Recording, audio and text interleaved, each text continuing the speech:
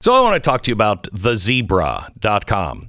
Feeling a pinch in your pockets right now, gas prices skyrocketing, cost of groceries, you have to find ways to save money. Well, one thing you could do, I mean, unless you're living on a house, on top of a vault filled with gold coins. I don't know anybody like that. All my coins were lost in a boating accident. Anyway, the Zebra can come to the rescue. They are making home and car insurance easy for everybody. In fact, the average person saves over $900 a year on car insurance and home insurance when they use the Zebra. So please just try it. It is the fastest way to compare every option out there. It'll take you 5 minutes to do it. Get a free quote today by going to thezebra.com/Beck. Great way to save money right now. Thezebra.com/Beck. See how much you're overpaying for car and home insurance, which I'm glad I have because I had a nice rain shower in my house yesterday. It was great. That was not something you really wanted. If those people that installed those windows aren't at my house today, I might share their name.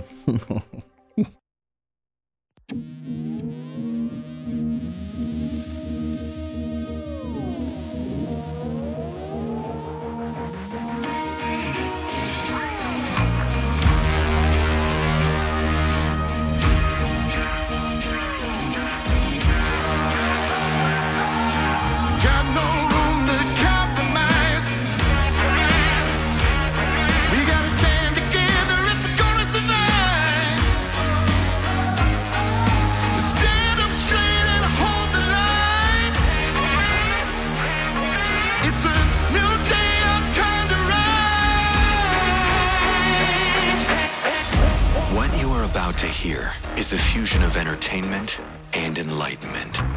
This is the Glenn Beck Program. Well, hello, America. So this last Friday, the Department of Homeland Security came out and declared white supremacists and domestic violence extremism the most prominent threat facing our country. Oh, my goodness. And that's what was on full display in New York yesterday. It was, well, they were a race supremacist, I'll tell you that right now. They were also crazy, and they were also on a watch list from the FBI. Too bad they weren't watching for black supremacists. We start there in 60 seconds. All right. Now, it might sound crazy to say this, but you have to be as passionate as the left is about shaping the way your children think. In fact, you have to be more passionate about it. And you don't have all the tools and the labor unions and everybody else helping you out. You have to kind of do it on your own. And if you don't teach things to your kids, nature abhors a vacuum. If they don't really have a solid foundation, they are not they're not just going to buy into the things that you bought into. In fact, they'll probably reject them. That's why I want to tell you right now about where's the book. Here it is. This book from the Tuttle Twins. The Tuttle Twins that's a series of books, but this one in particular is so important. If you don't buy all the rest of the Tuttle Twins books, that's fine. Just get this one, and I've asked them to offer it for free. All you have to do is pay for shipping. It's the Tuttle Twins and the Creature from Jekyll Island. The Creature from Jekyll Island is the Federal Reserve. If you want to know how inflation happens, it's not Vladimir Putin. No, it's not. It's the Federal Reserve and the government spending too much money. That's what it is. But you need to learn what it is, what the Fed is, and how to beat inflation. Get this book for free. It is crucial for families right now. Go to TuttleTwinsBeck.com, TuttleTwinsBeck.com. All right. So last Friday, Homeland Security Secretary Alejandro Mayorkas declared, that's not Alejandro Mayorkas.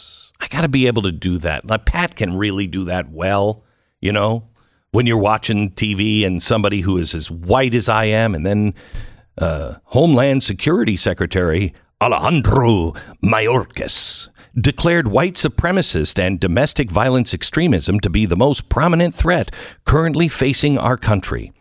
The timing couldn't have been more perfect because just a few hours later, a jury in Grand Rapids, Michigan, exposed the Justice Department's largest alleged domestic terrorism case in the last 18 months as a failed FBI entrapment scheme designed to smear conservatives as white supremacists ahead of the 2020 election.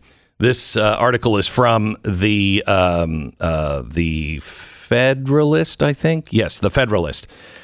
By refusing to convict 4 men accused of plotting to kidnap and kill Michigan Governor Gretchen Whitmer before Election Day, the Grand Rapids jury seemed to side with the defense attorneys who argued their clients were not domestic terrorists, but entrapped by undercover FBI agents and at least a dozen informants who planned and funded the kidnapping operation.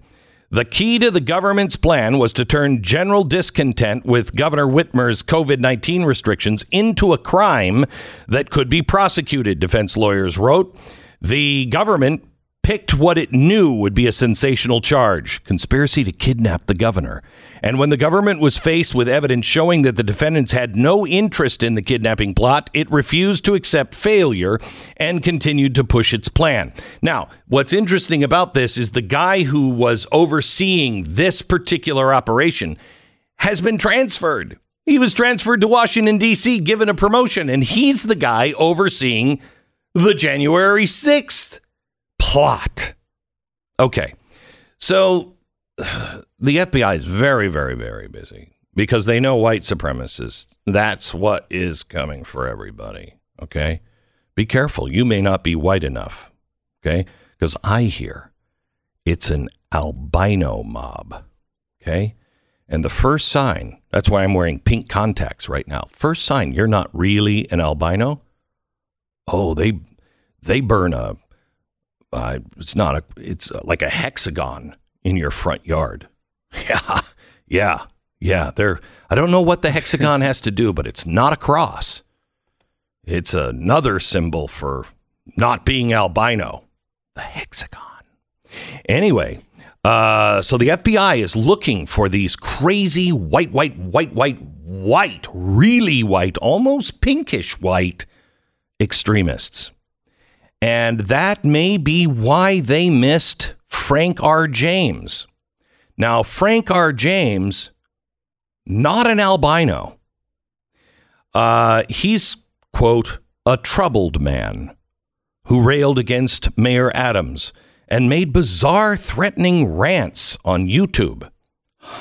So YouTube, he had a page on YouTube where he was saying crazy things, like did you? Because I heard this a lot from a lot of sources yesterday that he was making bizarre, angry, violent, racist threats. Yeah, but, and before they released the picture, man, they seem to make that broad enough to. It's almost as if they wanted you to think of a particular type of person, perhaps an albino, who damn albinos, they're out of control. My apology to the 1 or 2 albinos that are not violent extremists. I'm sure they're out there somewhere. The albinos are not sending their best. They're not sending their best across the border. They're roving mobs. But it was amazing that was the way it was. They didn't say it was anti-white racism, probably because they've spent the last 10 years telling us it's not possible. You can't, reverse racism isn't real. It's not possible. It can't occur. So how did this guy have racist rants in the first place? So he said things like, it's just a matter of time before these black MFers decide, hey, listen, enough is enough, and these white people need to go. Oh, no, wait, it's the exact opposite of that. It's just a matter of time before those white MFers decide, hey, listen, enough is enough. These N-words got to go. On YouTube as of yesterday. These white MFers, this is what they do. Ultimately, at the end of the day, they kill and commit genocide against one another. What do you think they're going to do to your black ass? Okay. And what are you going to do? You're going to fight? And guess what? You're going to die. Because unlike Zelensky in Ukraine, nobody has your back. The whole world is against you. And you're against effing yourself. So why should you be alive again? That's the question. Why should an N-word be alive on this planet beside to pick cotton or chop sugarcane or tobacco? Now, this is allowed on YouTube, but some of my opinions on the lab leak for COVID banned. But this is allowed.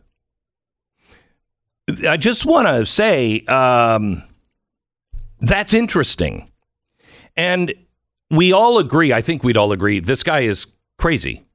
He's crazy. But isn't that what the press and social media have been telling us that us crazy white conservatives are doing to the crazy people in our audience?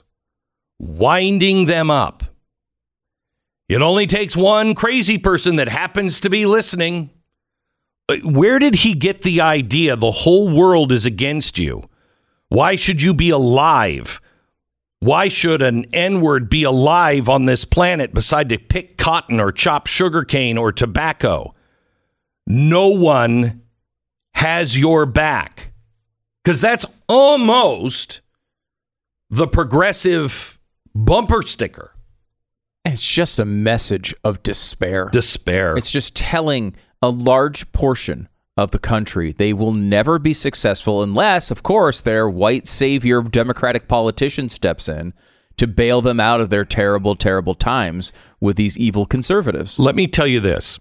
I cannot say this to you and make you this promise like I could have 10 years ago.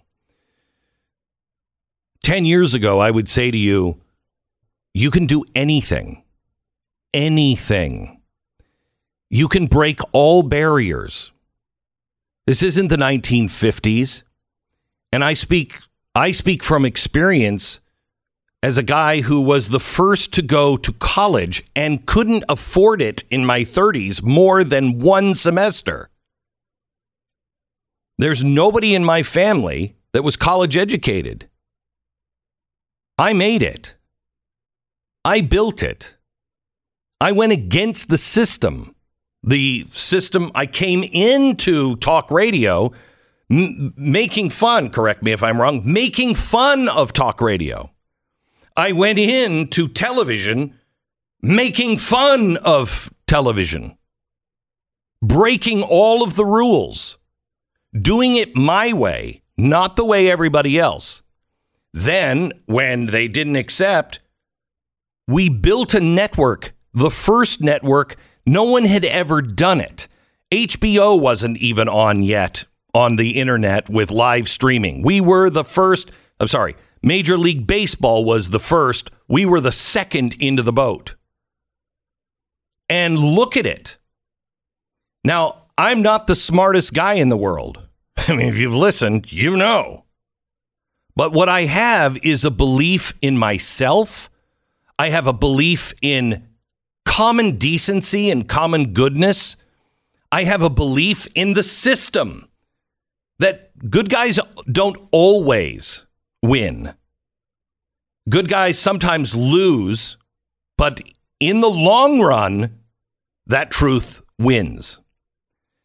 And nobody really cares about your problems. You know why? Because everyone has their problems. And everybody has them of differing degrees, but everybody thinks that their problem is the biggest problem. You go into somebody's office and you're like, hey, I got a real problem. The boss is thinking, oh, really? Really? You know what I'm dealing with today? You want problems? Let me sit down in your office and tell you some problems. Okay?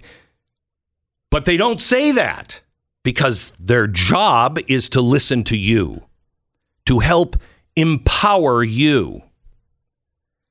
Now, everybody's got a problem, and they have to wear it on their sleeve.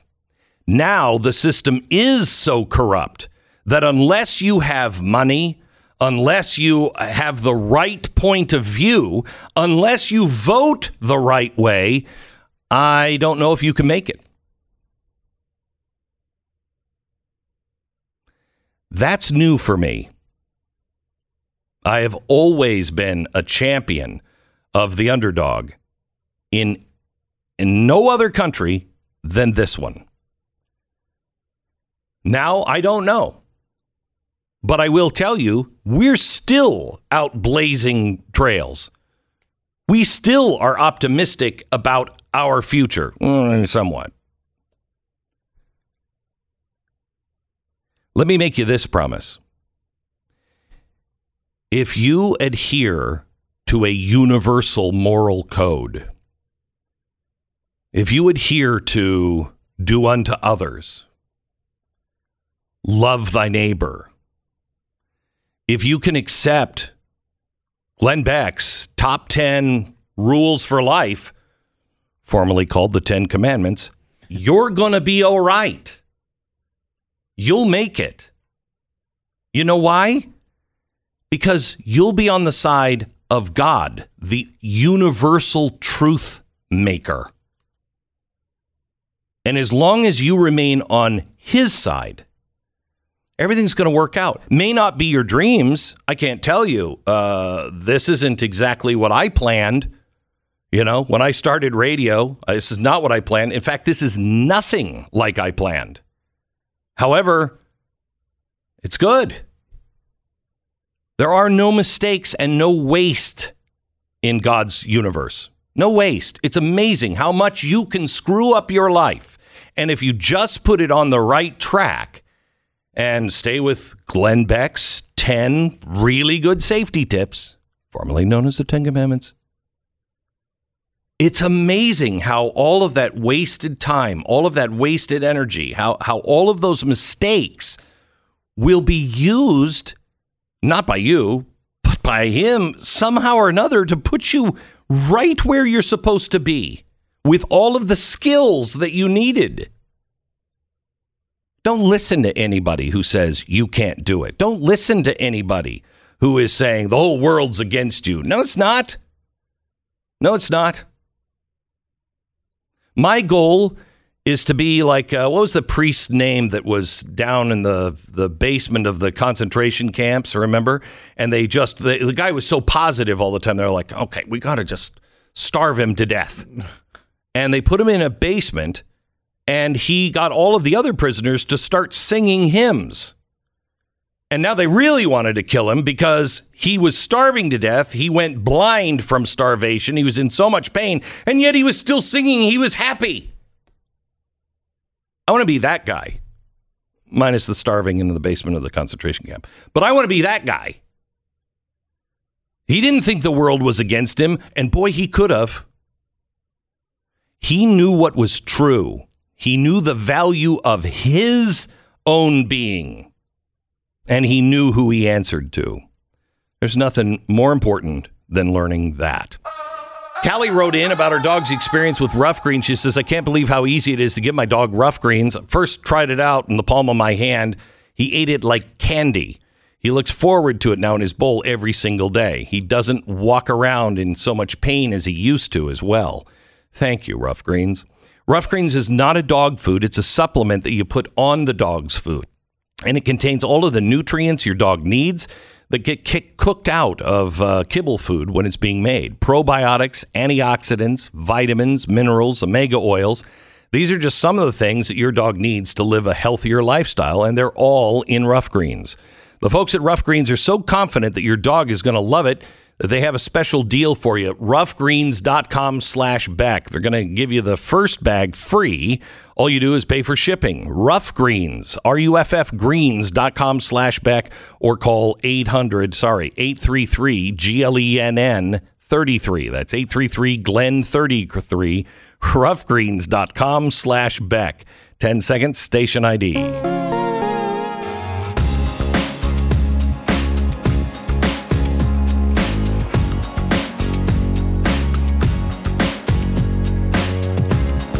So in 2019, the FBI had interviewed this guy multiple times as a danger to society. And then it was put to bed in 2019. He's good.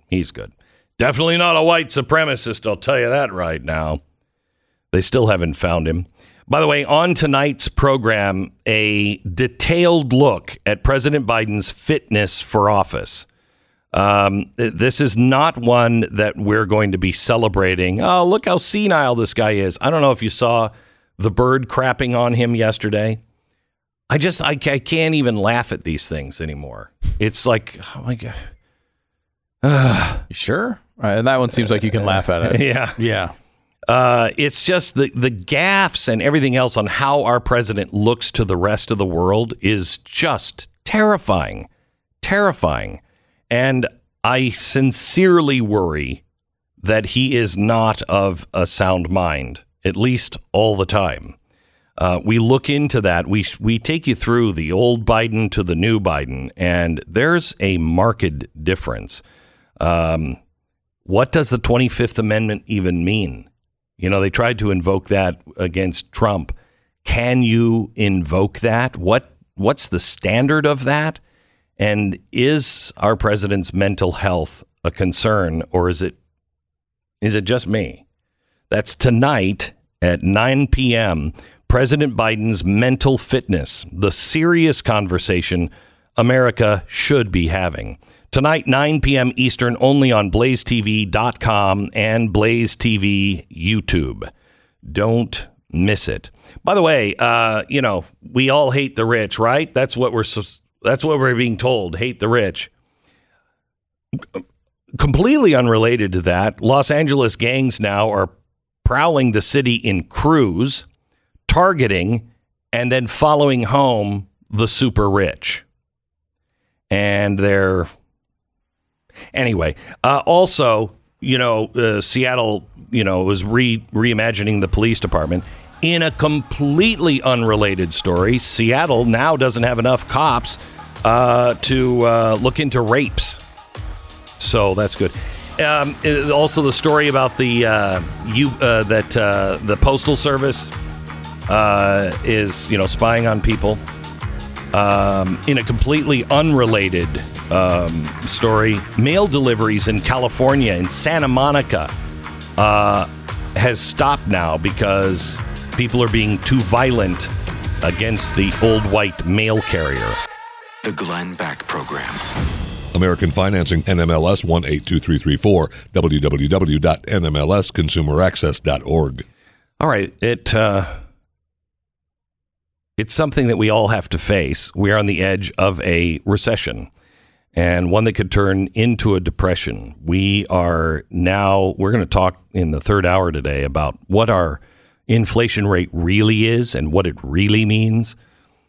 To be able to turn this around, which I'm not sure they can, is to turn this around, we have to have really high interest rates, and things are going to start to go unstable. And when they do, they're going to raise your credit card rates even higher.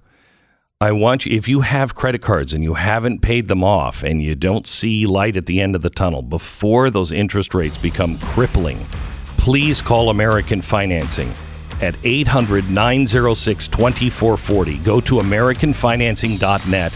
See if you can do a consolidation loan where you take those 20% interest rates and knock them down to 5%.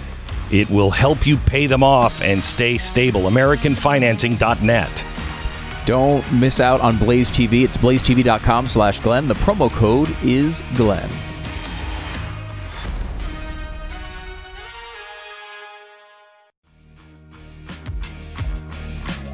If I say the name Arian Taherzadeh and Haider Sher Ali, does anybody know who those guys are?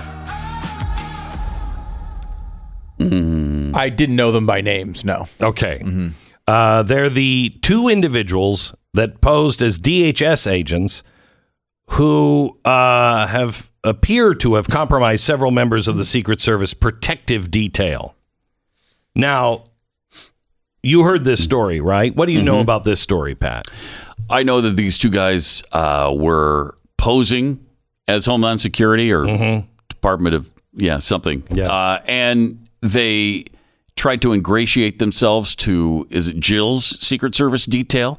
Offered them all kinds of presents and gifts. And like one of them had a $40,000 a year penthouse for free and other gifts. I would call them loving. Right. And they were loving people Right. who were trying to make new friends. Right. Okay. That's all they were doing. That's all they were doing. Okay. Yeah. So there was a detention hearing for these two on Friday. And, why even bring this up? There were just two guys. Okay. Couple of guys With Iranian ties, by the way.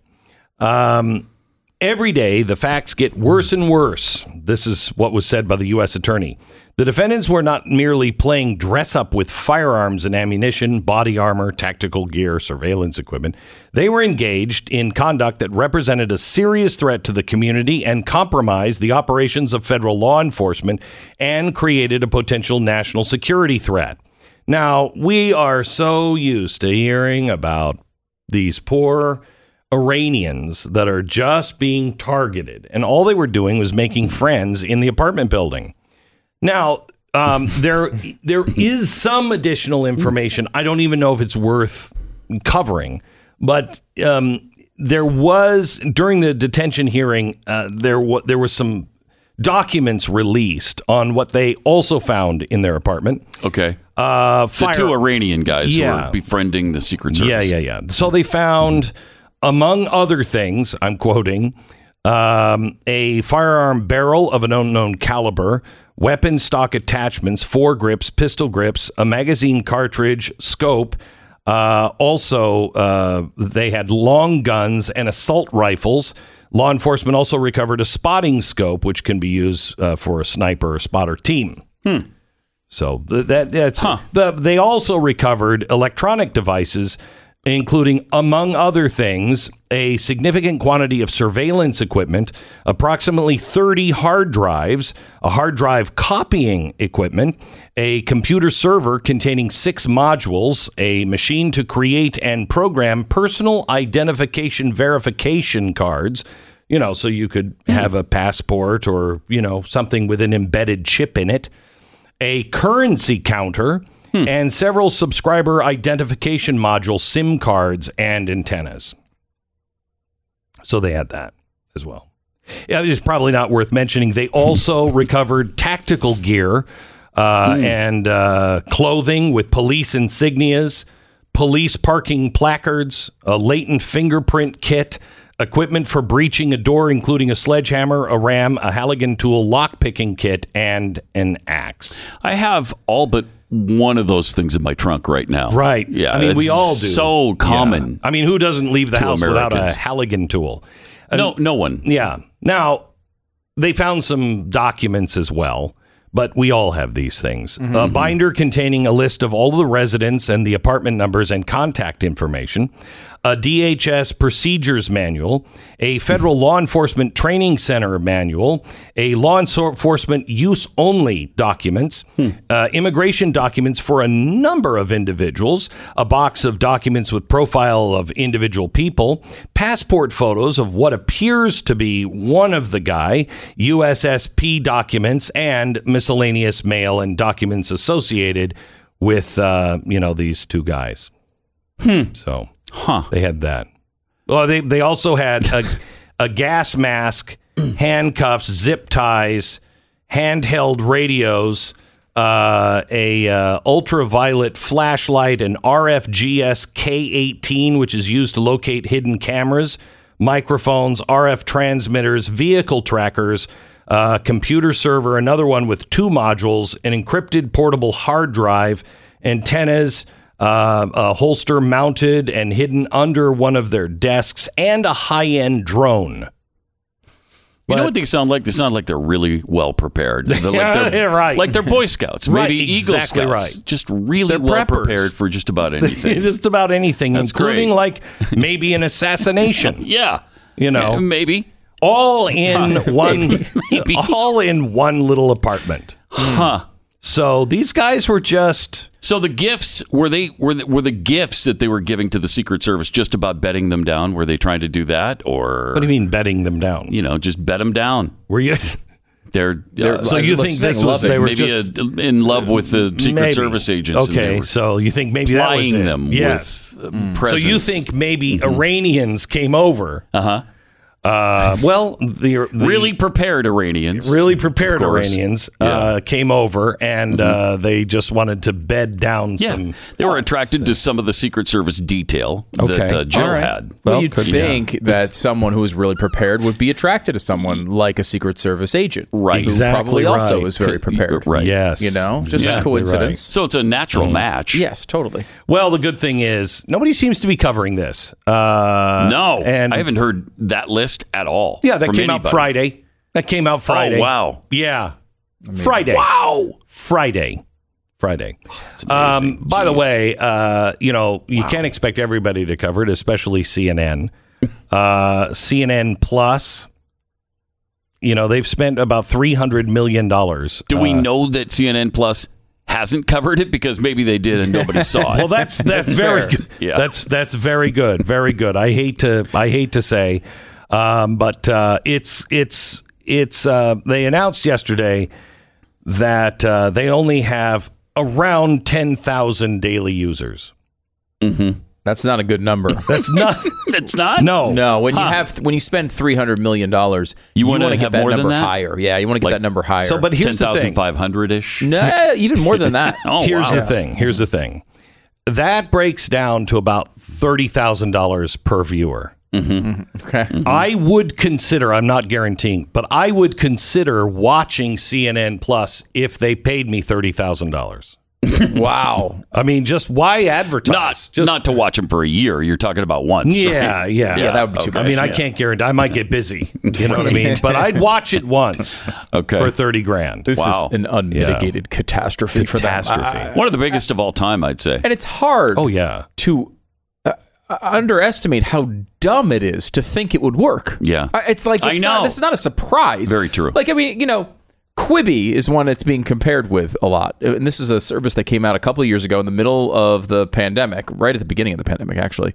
And it was a show that was based on like 10-minute videos. And it was a subscription service, and they came out with these shows, and they had all these different crazy ideas where like you could see multiple views. Like if you turn your phone one way, you'd see the show one way. You turn it the other way, you'd see a different view of the show. They had all sorts of stuff like that. They invested, tons and tons of money, and it dissolved in 6 months. Right? It was like a total catastrophe. But like, there's at least an argument to understand why you think that would work, right? Like, they didn't know the pandemic was coming. People are watching short videos. They're in the line of the grocery store. They want to watch a short video. People like YouTube. There's a lot of short videos there. Maybe if we put higher quality content, people would pay for it. Like, there's a rational idea as to how that would work. Who on earth would think that people would want to pay to watch more CNN? It's completely crazy. It makes no sense. It never made sense. I mean, it's stuff like, like Jake Tapper's book club. Like, why on earth would people pay? Would you accept payments to go to CNN journalists' houses and participate in a book club with them personally? I wouldn't take money to do that myself. Now, and they want people to pay to watch it online? Now some lesser men. Yes. Lesser men. Yes. Would inside just be having dance parties. Okay. Inside. Which kind of person are you talking about? Well, the kind of person that would say, we were called a failure, when we had 300,000 subscribers before we even launched. But I'm not one of those men. I'm not one of those men. No, there is, and I don't know who this was, but I do remember one particular person who owned and ran a streaming service at this time, and was being called a failure by someone who's on CNN Plus. Yeah. In an interview. Oh, right, the little fat troll. I don't remember who it was. Yeah. And so, Brian Stelter. And then the person who was being interviewed, who ran the streaming service, walked out of the interview because it was kind of under false pretenses at that time. Yeah. And it was a big deal, and they were so sure that company was going to fail. Yet that company now still exists and is thriving. Yeah. And CNN Plus, despite a slightly higher investment of $300 million, is collapsing. Yeah, it is in collapsing. like a week. And they were planning on spending over $1 billion on that venture. Yeah, don't think they're going to do that. $1 billion. I don't think so. I don't think so. I don't think so. Yeah. What is the process of thought? People keep saying that Zucker left because of this affair. I think he knew this was coming. I think this was his baby. He knew CNN Plus was going to be a Quibi-esque catastrophic failure and was like, let me get out of here before people associate this thing with me. Yeah, that could be. I would not even be surprised. He may have started the affair back up just to get out of that job. Okay, one more thing I have to hit before you leave, Pat. Pat Gray from Pat Gray Unleashed. You can get it and download the podcast. Listen every day. By the way, I've talked to several audience members that have said, "Thank God for you." Coming on and just they listen to you and they're laughing and everything, and then they're in a better mood for me to bring them down. So anyway, it's a good team. Yeah, it is. So I got to give. I have it's to the give uppers and downers. Like that's not necessarily referred to as a good team. It's more of a drug addiction problem. But I have to give Michael Knowles the award for one of the best comebacks of all time, but definitely of the week. Okay. He was with Ted Cruz, and they were speaking at Yale University, and world hunger came up because somebody stood up from Yale and said, assuming it would end global hunger, Ted Cruz, would you fillet another man? Michael, wasn't there more to that question? No, that was the question. No, I think the question wasn't it. Would you fillet another man to end world hunger? Yeah. Assuming it would end global hunger. I see what you're saying. Okay, would you fillet another man? And Michael Knowles said, "You're attempting to justify flagrantly immoral behavior to achieve a good end, and I can tell you, my friend, the ends do not justify the means." Absolutely, absolutely not. But what I am curious about, young fellow, is if it would solve world hunger, would you vote for Donald Trump? Wow. Nice. That. Love that. Nice. Was there a response to that? Crying. Running out of the room. All right. My fellow Amazonians. You know the thing. Good sleep can be described in one word, and that is I was out hunting with President Xi Jinping in a creek at the base of the Himalayas. We were shooting a deer. No joke, man. And that deer left his Kevlar vest at home. And while Xi Jinping was playing with the hairs on my leg, I raised my gun with one bullet in it, and I corn popped that son of a gun.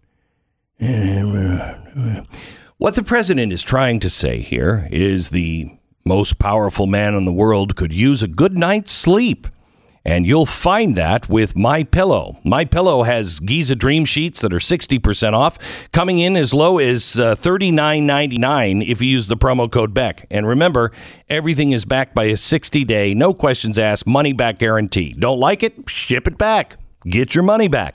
Just go to mypillow.com, click on the radio listener specials, and check out the flash sale on the Giza Dream Sheets. With my promo code BECK, you'll also get that price and a copy of Mike Lindell's book for free with the purchase. So enter the promo code BECK or call 800-966-3117. 800-966-3117. Get these great radio specials now, mypillow.com. Stay informed.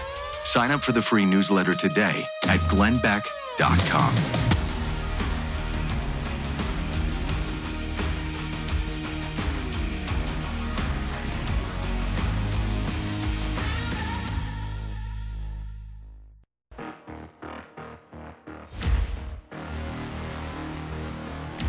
So Newsweek magazine wrote, conservative commentator Glenn Beck says wokeism, not conservatism, is dividing Americans, calling the social justice ideology a cult in which half the country belongs. Beck made the remarks in a video posted on Twitter. No, I actually made them on the radio, which we then clipped. Well, it was a video, and then it was posted on Twitter. Right. Saying it was time to call out wokeism. The nationally syndicated talk show host follows other voices who have used the term woke as a culture war rallying cry to undermine their political opponents or stances in their own party. I don't think that's how I would describe what you're doing. No, I wouldn't say that either. Beck spoke grimly about the social effects of wokeism. They're separating us from our families. They're telling us they're telling their cult members not to listen to anyone else. Would a cult tell you to silence everyone? Or would a cult tell you, oh, be open-minded, listen to everybody? Which one does a cult do? Beck encourages listeners to talk to their families and love them despite disagreements or difficult conversation. He said wokeism instructs adherents to cut off family members with differing opinions. I'm not the extremist, the cult that half of America worships today. Those are the extremists, and it's time we say it out loud and without any fear. We are not afraid of, quite honestly, your evil cult. That was from Newsweek magazine, and that's kind of what we're doing in hour 2 this week. We are looking for America's God. Tomorrow I make the very strong case on wokeism being America's cult and possibly America's God. Today, we're going to look at the use of science by our culture. Is this our new God? America's God. Who is it? And what does it mean for our future? More on that next. This is the Glenn Beck Program. Rough greens. Not all heroes wear capes. In fact, many of them wear fur. There are dogs. And some of them, some of these heroes just feed their dogs rough greens. Yeah, that's right. I'm calling you and me a hero if you're feeding your dog rough greens. If not, well, there are normal humans around. When your dog is a real member of the family, you want them to live a long, healthy, happy life. Or if you're feeding your dog kibble food, everything good for him is really cooked out of that for a long shelf life. Rough greens is not a dog food. It's a supplement that you sprinkle on top of that food, and it's filled with all the vitamins, minerals, and the probiotics and antioxidants, the things that your dog needs to be healthier. You can get a free bag of rough greens now just for your dog to try out. Make sure your dog loves it as much as my dog Uno does. All you pay for is shipping. If your dog loves it as much as Uno does, then start feeding your dog, and over a few months, I'm telling you, you will see a huge difference. 833-GLENN33, roughgreens.com/Beck.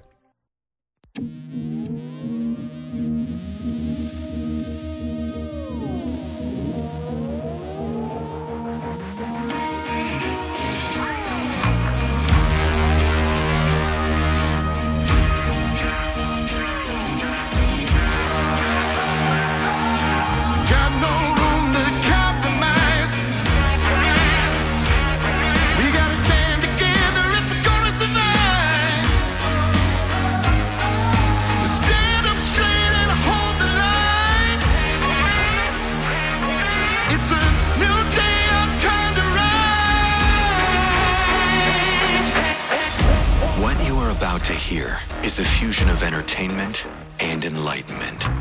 This is the Glenn Beck Program. Hello, America. Yesterday, I started a 4-part series on America's God because as we abandon our Judeo-Christian God and ethics, what are we replacing it with? Who is our God now? Is it money? Is it wokeism? Is it science? What is our God? It's important to answer that question. Newsweek just ran a story on me when I spelled out that, yeah, I think wokeism is a cult. It is a religious cult. I'm going to make that case in tomorrow's episode. Today, we look at science. Is this our God? Next. Mother's Day is right around the corner, and that means asking the age-old question, what are you going to give Mom She gave us everything. She says she wants nothing. What are we going to give to her? Give her the gift of lifetime of memories that you made together and preserved forever. Legacy Box is super, super simple. Mail-in service where you mail in all of your videotapes, your camcorder tapes, film reels, anything. They are the industry leader and have helped over 1 million customers safeguard their past. Legacy Box can digitize 19 different types of media from VHS to Super 8 film and will preserve all of Mom's favorite moments, even the ones she uses to blackmail the kids. I'm just saying. Every item is hand digitized by a team of over 200 trained technicians right here in the U.S. Every purchase includes access to personal concierge to answer all of you or your mom's questions. Give Mom the perfect gift this year. Go to legacybox.com/Beck for early access to Legacy Box's Mother Day sale. Buy today, take advantage of the exclusive offer, and send it in when you're ready. Go to legacybox.com/Beck. Legacybox.com/Beck. Do it while supplies last. Yesterday, in part one of this series, we looked at what seems to be a missing moral code, a code that we all had. Our society no longer seems to function. Crime rates, suicide rates among our children, and basic common decency seem to be in rapid decline, as is common sense. Maybe it's because we're finding ourselves with less and less in common. Is it all really about politics? Is it really just we have to elect the right party and then they'll fix it? Can a society once based on the individual survive the policies that protect the collective over the individual? Can the individual survive the vicious mob mentality of that same collective? Yes, our politics have changed. Our ability to muster a mob literally within a minute through social media has had game-changing effects on all of us. But I think there's something more that is missing. This week, I'm searching for America's God. In the past, it wasn't that all Americans agreed or believed in God, and certainly we never were in lockstep on religion. However, as we talked about yesterday, America's moral code, which helped the individual self-regulate, came from an understanding of a universal right and wrong, Judeo-Christian ethics. So if we no longer have that moral code, what's filling that space? Who or what is our God? Today, I want to look at our relationship with science. And before we begin, it's important to point out that we are looking at science, not the science. We can and should embrace the scientific method, but there is no such thing as the science, as it would have one believe that science and its conclusions are final, and they are almost always not final.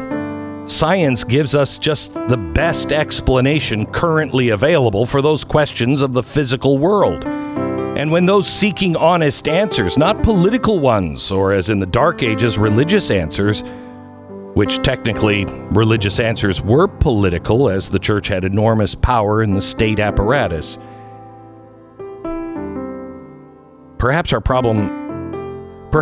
all of our problems stem from the lack of understanding and pursuit of those things that cannot be found under a microscope, but rather only upon reflection of the why, as well as the how and what. We estimate that human understanding can account for about 5% of the universe. 5%. And that's our estimation. It's probably a lot less than that. And within that 5% is something labeled dark matter, which I think is just a fancy way of saying, we don't have any clue on what it is. There is clearly some sort of unknown energy that holds the universe together, but we don't know what it is. And it's much more than everything else we can see. Dark matter outweighs visible matter 6 to 1, which means most of what we, quote, know, we actually don't know. Whether we label it energy or God, we agree that there is some unknown force holding our galaxy together, and we can't fully comprehend what or who or how it even works. But many of us want to desperately. Most of the world still is a cosmic mystery to us, just like it was when the Greeks were writing their myths, or the Hebrews when they passed down the story of creation. Each generation does its best to answer these questions. Who am I? Where am I? What should I be doing? Why do I exist? Are we alone? I believe there's a duality to reality, that material things have spiritual significance. In reality, if a home was the site of a horrific event, murder, sexual assault, torture, it's considered a stigmatized property. There are even, in some states, requirements to disclose the horrific events to a potential buyer. In 2021, Realtor.com found that 80% of Americans would not live in a home where a murder took place. Why? There's no material explanation for that. Just because somebody was murdered in a house doesn't mean the house is a murder house. It's not affected once it's been cleaned and cleared. But most people think that's just not the case. We don't want to buy the murder house. There's some unexplainable, non-material energy there, some people think. There's so many mysteries in this world that can't be explained by only looking at the things we see. We also have to consider the things that we do not see and how these two realities work together. With science rapidly advancing, discussions of religion, faith, philosophy, our meaning have failed to keep pace. We can calculate light speed, but we can't figure out how to keep our families together. Medicines extend our lives, but we don't really know how to fill the extra time. Yet, I believe if we allow them to work together, science and faith are natural allies. At their best, they're both fundamentally based in an honest curiosity about the world. They both inspire endless questions and a general sense of awe about how masterfully this universe is put together. When I was young, the biggest question was, are we alone? Every campfire, maybe we stopped asking this because we don't sit around campfires enough anymore, or we live in cities where we can't see the stars and feel small. But we would sit around a campfire and everyone would start to talk about the meaning of life, and it would always end up with somebody looking up at the heavens and saying, what a waste of space if we were alone. We used to talk about those things, and people were a little apprehensive of what it would mean if we could prove alien life, because what would that do to our God? What would it do to our religion? In 2019, the Pentagon began to release information on what I believe is the biggest story in the history of mankind, the physical proof of intelligent life previously unknown to us.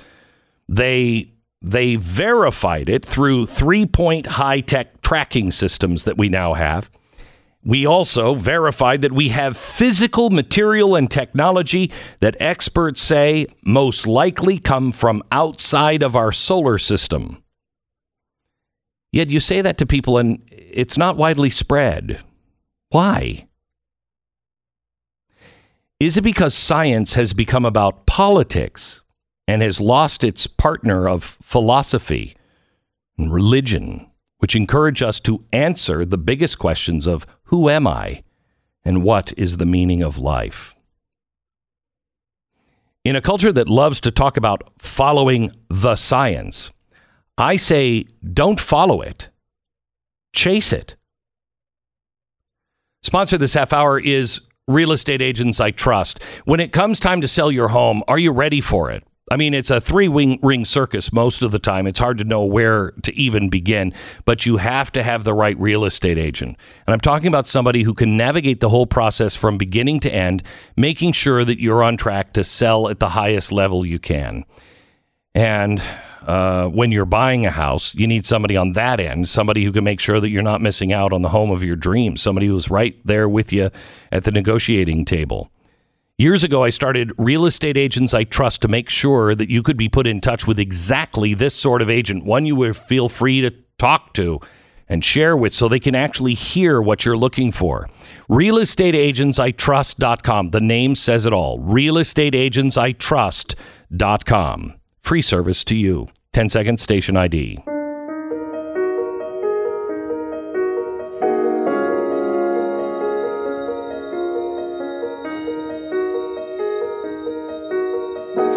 We have made a huge mistake pitting religion and science against each other, as if you had to choose just one of these lenses to view the whole world through.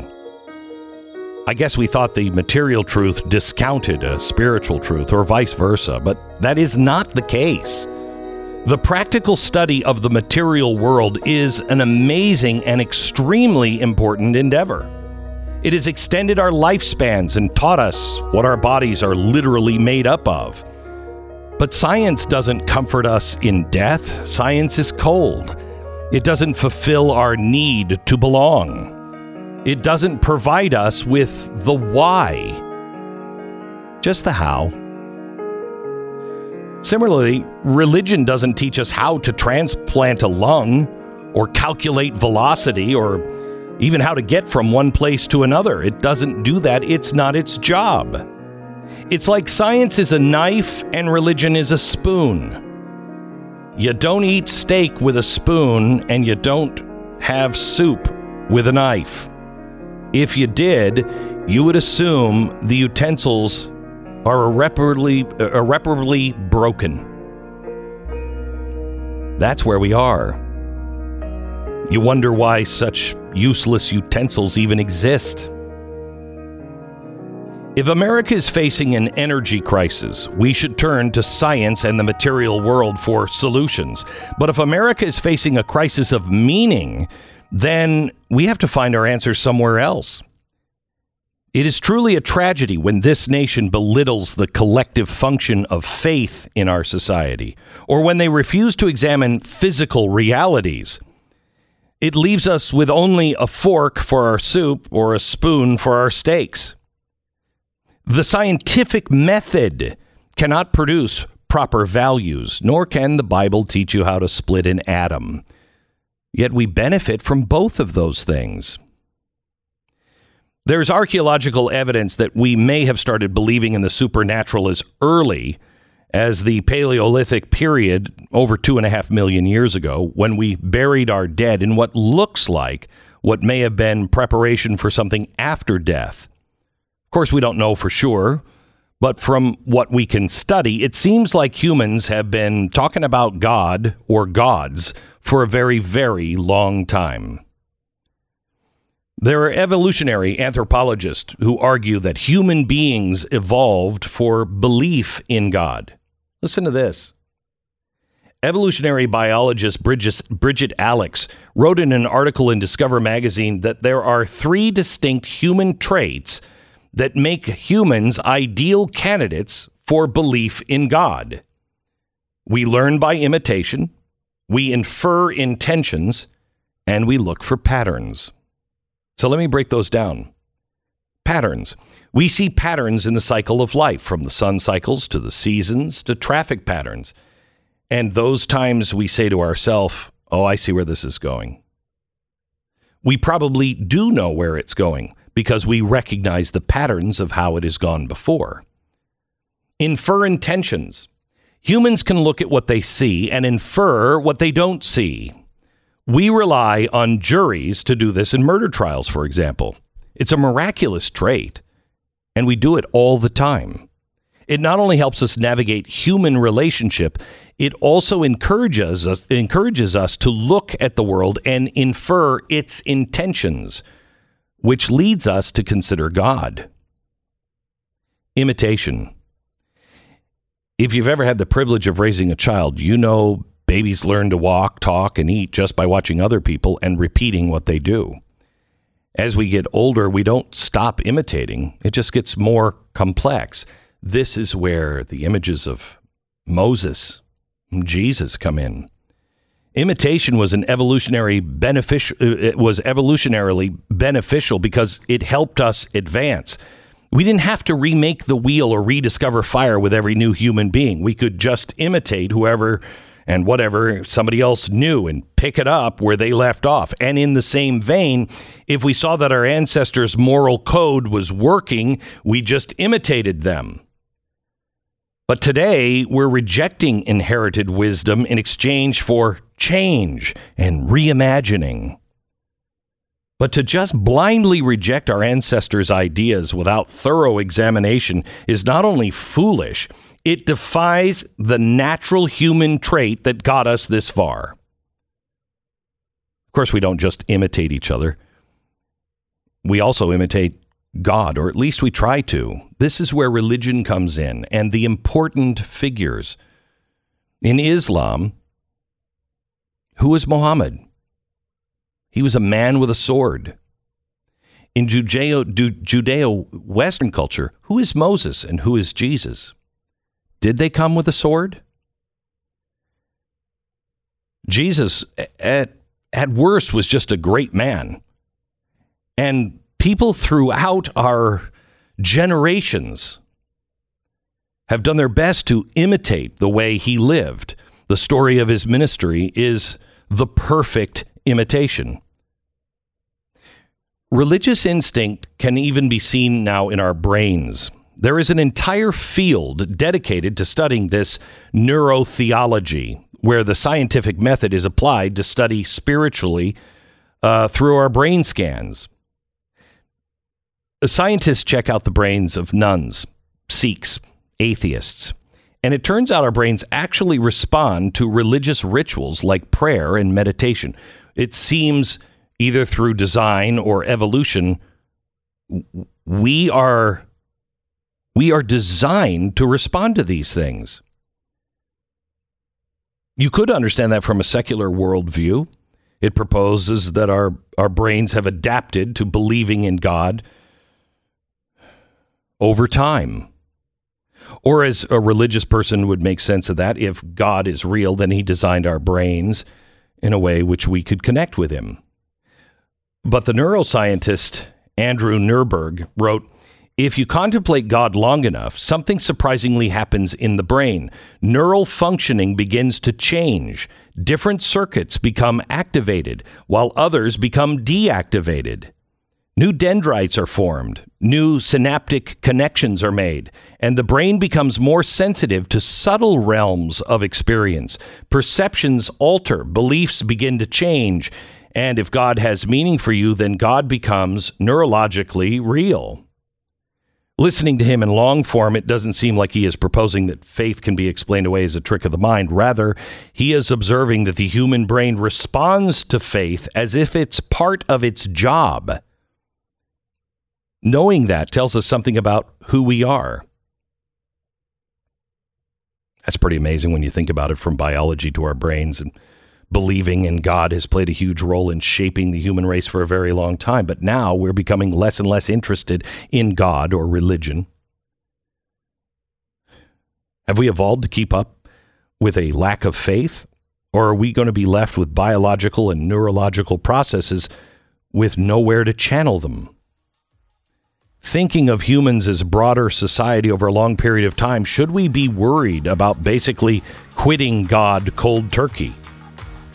The answer is yes. But is it God or religion that we need? And how much religion do we need? And what is religion, by the way? We try to answer that next. the Glenn Beck Program. American Financing, NMLS 182334, www.nmlsconsumeraccess.org. If your expenses have increased because of inflation, and believe me, they have, the amount that you need to be putting away needs to increase as well. Otherwise, you're going to come up short in a financial emergency. And that's something you just can't let happen. You got to stay ahead of inflation. You should be doing it by putting your money in high yield savings accounts if they exist, investments that make sense, or just to stay ahead, just cut expenses. I'm sure you're discussing all the things you can do at home, but may I suggest you talk about your mortgage and a consolidation loan to get out of those high interest credit cards? You're probably paying close to 20% interest, and that interest rate hasn't even begun to go up yet. Please call American Financing now and see if they can help you get out of those high interest credit cards. 800-906-2440. You're going to need to save every dollar you can and pay those debts off. 800-906-2440. AmericanFinancing.net. BlazeTV.com/Glenn. The promo code is Glenn to save $10 off your subscription to Blaze TV.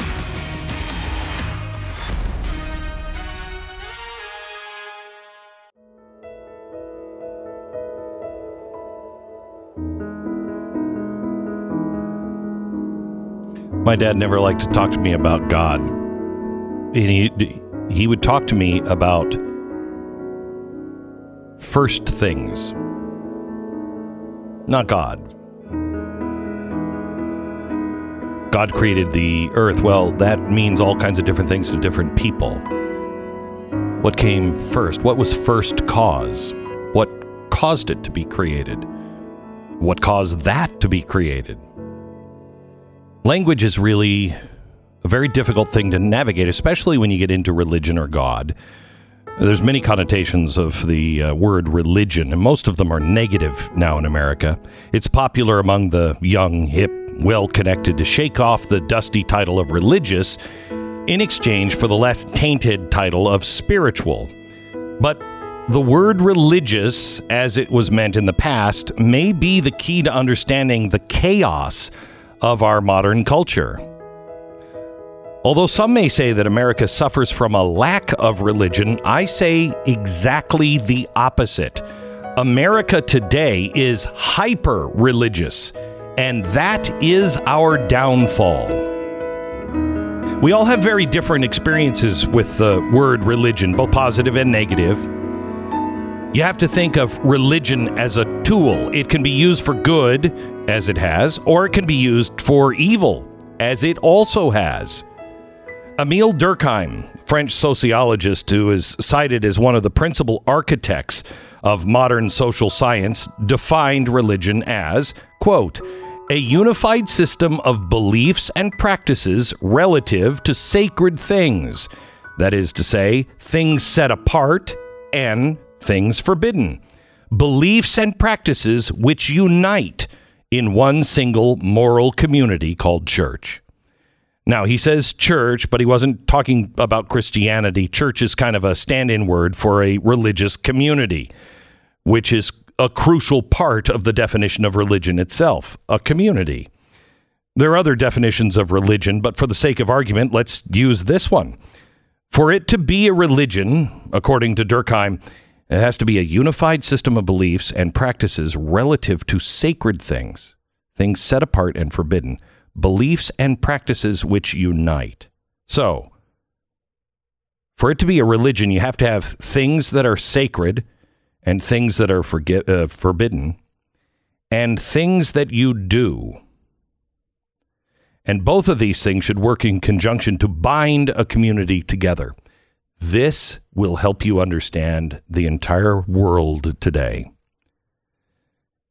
Now, understand, this is how, even though there is no deity in Buddhism, Buddhism is still considered a religion, just the same as Islam, Judaism, or Christianity.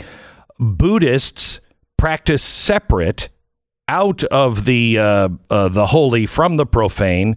They create rituals based on that separation, and that unifies a community of followers. Thus, we call it a religion. So with that as the definition of religion, I find it hard to believe that most Americans are truly not religious. I think we're very religious. It's just that many have not clearly identified what their religion really is. If you want to understand America today, instead of thinking of our culture as non-religious, think of our culture as hyper-religious, as if religious inclinations are seeping into part of our society. In many ways, Americans suffer from religious inclination, behaving like trains off the track. Our culture has minimalized the traditional religion without accounting for our natural religious instinct. And so that instinct has to go somewhere. Where does it go? Politics is now religion. Race is a religion. Gender is a religion. Whether you vax or mask is a religion. It's either sacred or profane. Religion is everywhere. If you consider every moment, every political belief as a religious struggle, it will help you understand why we seem to be behaving so irrationally, why facts no longer seem to matter, because everything is our religion. Jordan Peterson said that ideologies function as crippled religions. They have the same kind of power, but not the level of symbolic complexity. The ideas haven't been tested and refined across time, so they usually aren't as good, but they are still very powerful. There are ideologies in the United States that have taken a religious place in our culture. So if we are religious, who and what is our God? God could be money, politics, fame, social justice, or anything that consumes your focus. Whatever wakes you up in the morning and keeps you awake at night, that's likely your God, good or bad. In that way, it isn't that modern America is godless. It's that we don't know, or at least haven't named, which God we serve. If you don't know which God you serve or which religion you follow, it isn't because you aren't practicing in that ancient, evolved human practice. It means you aren't really in control of it, which makes you vulnerable to anyone's religion or anyone's God. Emil Durkheim thought religion was eternal, but the form it took could change over time, that human beings' religious instincts may be channeled in wholly new directions from one generation to the next. The old gods would die and the new gods would take their place. And this happens with every human being. Reminder, this is God, in air quotes, God with a lower G, as the object of your worship. You can make any person, place, thing, idea a god. And Durkheim noted that God changes from generation to generation, or could. So if the God of Abraham, Isaac, and Jacob was America's God during our founding generation and for a very long time, as we see the effects of immorality, of a lack of common sense, of take it on faith and never argue about it or you're punished, who is America's God now? In the Bible, there's a recurring false god in the Hebrews' neighboring lands called Baal. I think he may be America's God, at least in a conceptual way. More in a minute. Let me tell you about LifeLock. Tax season is always a crazy time, but it can be even more stressful if you fall victim to fake IRS calls. Listen, if you're at home and the IRS calls you and says, you need to wire us this money, you need to write us a personal check right now, or we need information on your bank accounts, ask them to show up, please. Show you a badge, because that's not what the IRS does. Really, the IRS is much more intimidating than just a phone call. The IRS does not need to scam you. They've been taking your money by force, pretty much at gunpoint, for a very long time. It's important to understand how cybercrime and identity theft are affecting our lives. Every day we put our information out at risk on the internet. And there are people that are working 24/7 to take that money and all of that credibility away from you. Now, nobody can protect all identity theft and catch all the bad guys. They can't monitor all transactions at all businesses, but you can help protect what's yours with LifeLock by Norton. So join now and save up to 25% off your first year with a promo code BECK. Call 1-800-LifeLock. 1-800-LifeLock or head to lifelock.com. Use the promo code BECK for 25% off. The Glenn Beck Program.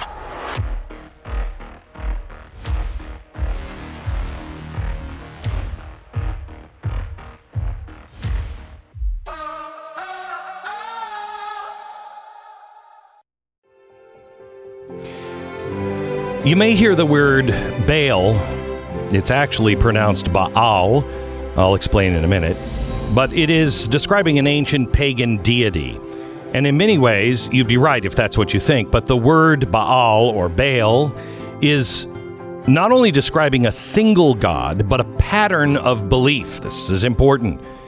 There are multiple documented Baals. It's best to think of Baal or Baal as a representation of idolatry with multiple subcategories falling underneath it.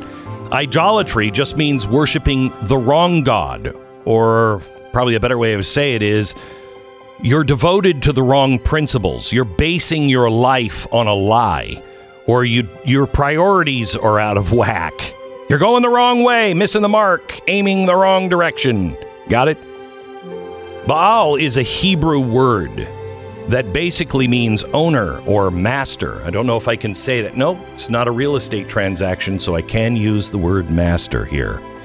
It implies exactly what master might mean. In this case, it does mean making you into a slave.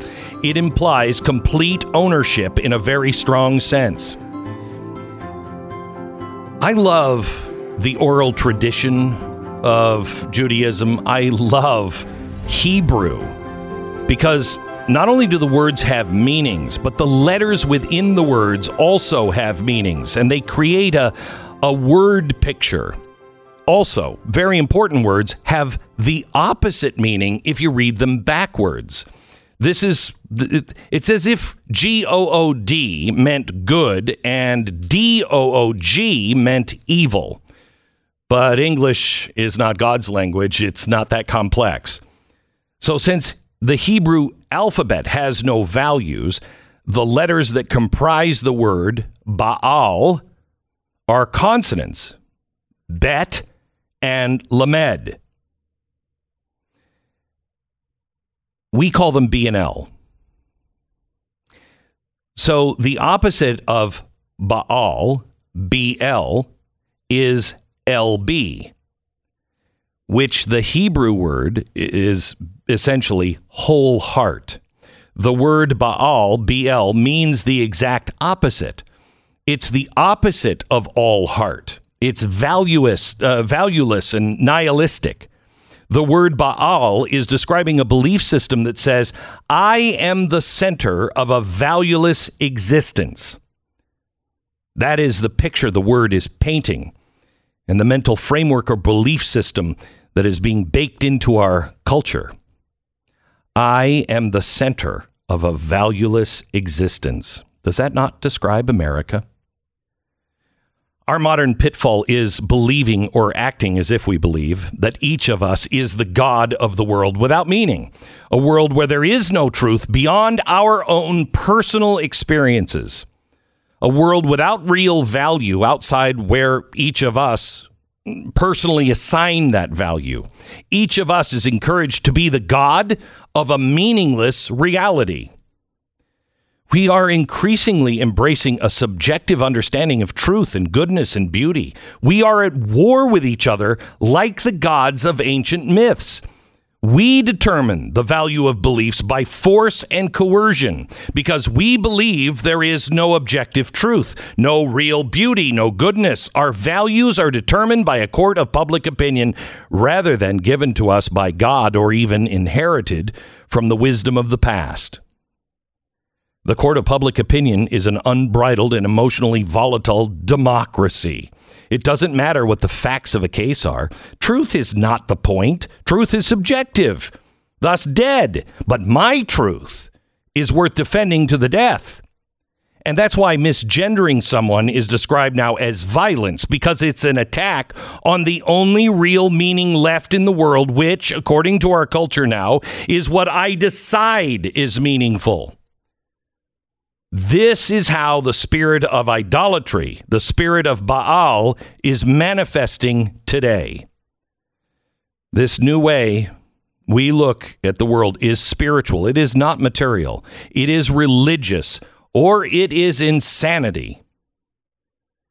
When someone is driving alone in their car with a mask on, that's not a decision based on logic. That's based on faith and following your spiritual leaders.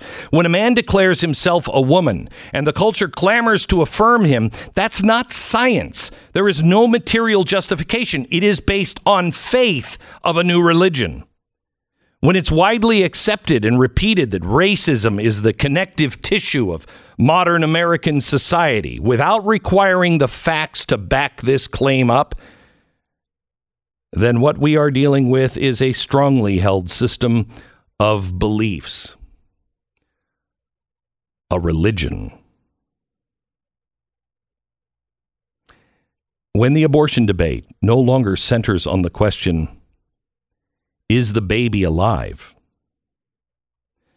But instead degrades into a discussion of the relative value of that baby's life, in comparison to the burden of the mother, then we know our culture has given itself over to valueless, godless understanding of the world. Or worse, we see ourselves as God. The battle of our time is spiritual. It's not material. It is a battle of belief. When you start understanding that wokeism is a religion, not a political philosophy, a religion that will punish all those that don't believe, you will understand we are being dragged back to the dark ages. And as we devolve into a culture that accepts each of us as a kind of demigod of our own reality, how could the entire foundation of our nation not fracture at the seams? Society is fracturing over the most central problem. Who do we serve? And tomorrow, I explore what and who I believe America's God has become. The cult of wokeism. Tomorrow.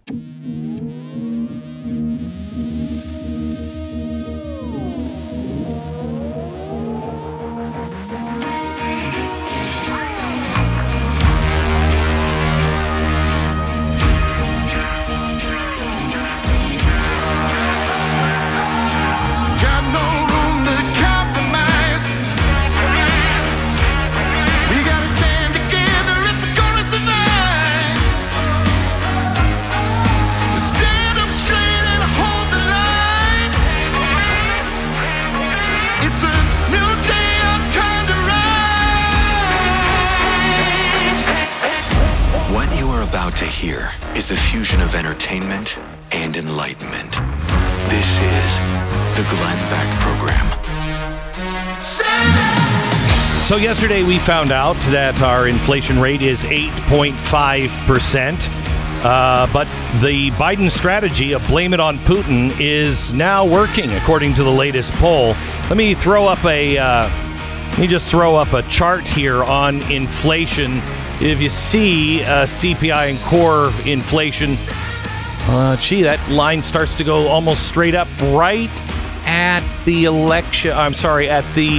inauguration of Joe Biden. We were at under 2%.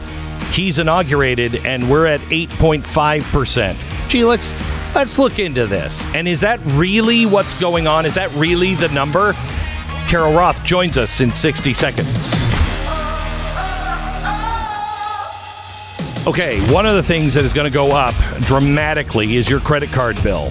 They can raise the rates on your credit card bill. The average rate right now is about 19%. 19%. Some cards have it as high as 24%. You're not going to be able to pay these things off if that just keeps going up and up and up. So what I want you to do is I want you to call American Financing right now. They're a family-owned mortgage lender that have been helping people just like you for over 20 years. They are not a bank, and that's why I think you can really trust them because they work for you, not the bank. They're not trying to put you into something that the bank is pushing. In 10 minutes, they can perform a free mortgage review and let you in on the ways you could be saving more money and getting more out of what you have, like with home equity. It's time to think long term and get out of those high interest rate credit cards. Do it now. It's American Financing at 800-906-2440, 800-906-2440. It's AmericanFinancing.net. American Financing, NMLS 182334, www.nmlsconsumeraccess.org. Carol Roth, the author of The War on Small Business. She calls herself a recovering investment banker. She is somebody who is trying to look out for the little guy and can explain what's happening to the little guy in normal terms, which is my biggest frustration when you watch anybody who knows anything about the economy. Carol, welcome. Thanks, Glenn. I have some bad news. I'm sort of processing this right now, but I don't think we're going to save the 16 cents on our 4th of July barbecue this year. Sort of becoming very clear to me, and I'm just trying to process this all. Wow. Believe me, I think that's going to be trending on Twitter on July 4th on how much everybody is spending. Let me start here. 8.5%. Yes. In 1980, the highest inflation rate was 14.6, and we had 20% mortgage rates. 2022, according to Shadow Stats, which is calculating the way we calculated inflation in 1980, our inflation rate is 17.1%, and our mortgage, our lending rates are now 0.5% to the banks. That seems a little crazy. Yeah, it seems like a little bit of a mismatch of policy. Obviously, a lot to unpack there, but this is why people are so angry with the Federal Reserve.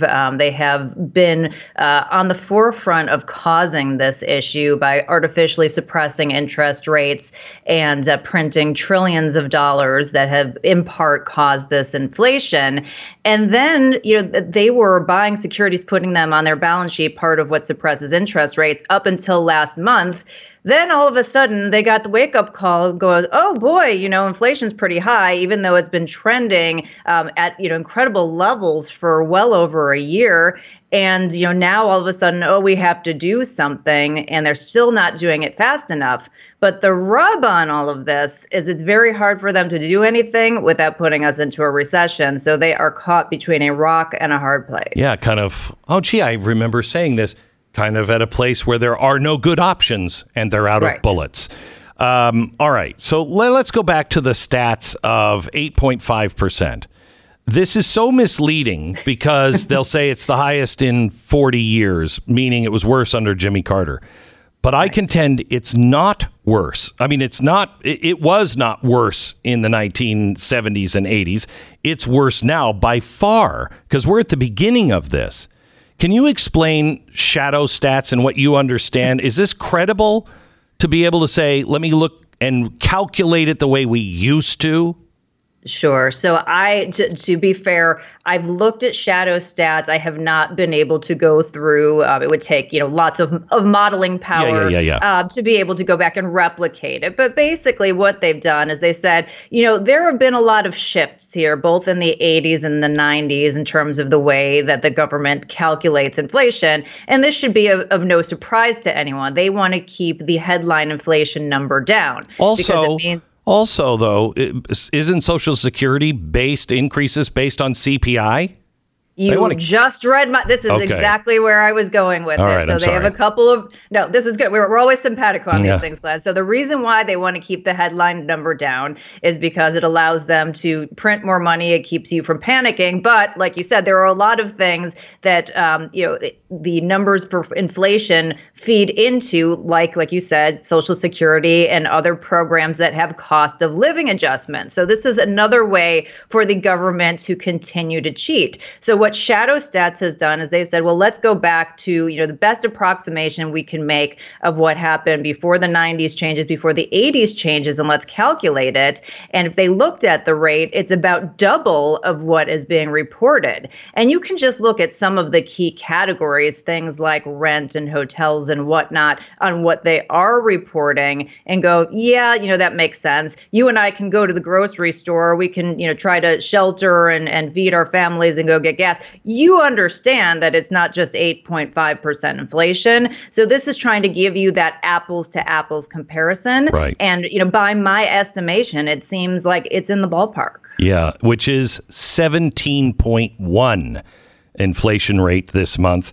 In 1980, it was 14.6. That was the top of it.